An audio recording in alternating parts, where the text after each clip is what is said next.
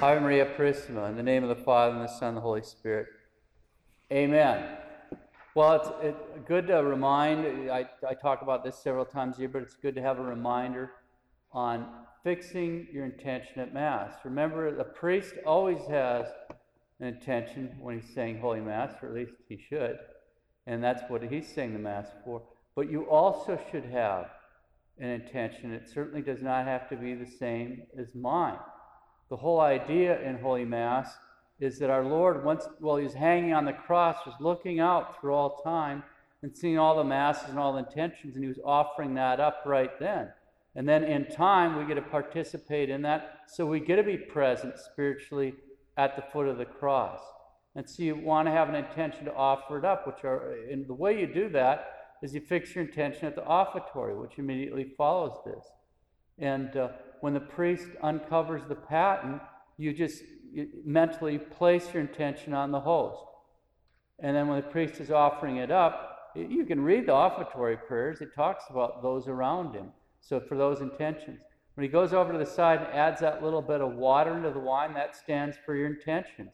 So you want to mentally place your intentions in the chalice at that time. Now, you can do it before then, but it's good to do it right then, because that way, this is what active participation at the Mass actually means. Since you're baptized, you can do these kind of things.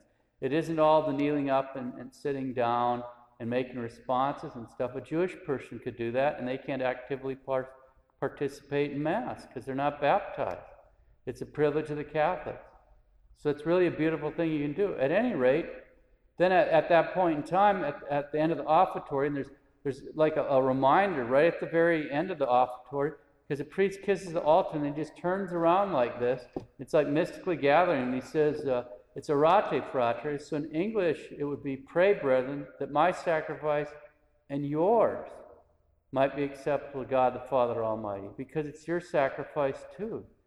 And that's the whole idea of that. So it's reminding you should get your intention fixed if you haven't done so. So what kind of intentions?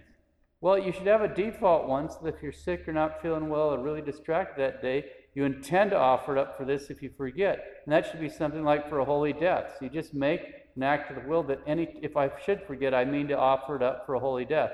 So that way, after the consecration, you go, oh, today what was I thinking? Well, that's what you're covered in that way. But you should have an intention. Now, after the offertory, God the Father's looking down.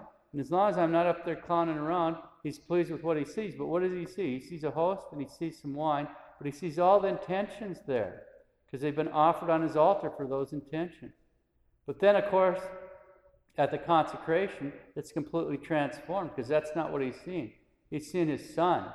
And his Son is holding up those intentions to him right then. And he's pleased with his Son. That's how that works. So there's this upward motion there at that part of the Mass. There's a different direction at communion. You can and should have an intention for communion, and they don't have to be the same thing. They can be something quite different. But at communion, and at the consecration and so forth, our Lord is taking those prayers up to the Heavenly Father. But at communion, he's coming to you and saying, what can I do for you? This is why Thanksgiving is so important. You want to have an intention at your Holy Communion, and you want to be asking our Lord for that intention and whatever else you need. That's why he's coming to you. He doesn't need anything. He's completely, utterly happy within himself. He needs nothing. But he wants to give things to us. And so we want to ask him for that. We want to spend that time, especially whilst he's sacramentally present in us, to talk to him about that stuff. If there's a fire, then of course you should leave. But generally speaking, a person, unless they actually have to go somewhere, and that's fair enough, but I mean, it's not like donuts are screaming at us on Sundays, but generally speaking, people run out of Catholic churches too fast. It's kind of astonishing. You only get so many communions in your life. There's only so many times you're going to be able to receive our Lord. And when you die, you won't regret the times you received our Lord and really spent that time talking to him, telling him that you love him. Tell him that you need this and that you need a holy death, praying for all those things you need to pray for. He's come to you. Take advantage of that. So at every Mass, make sure you fix your intention at the offertory, and every time you have the privilege to receive communion, make sure you make a thanksgiving.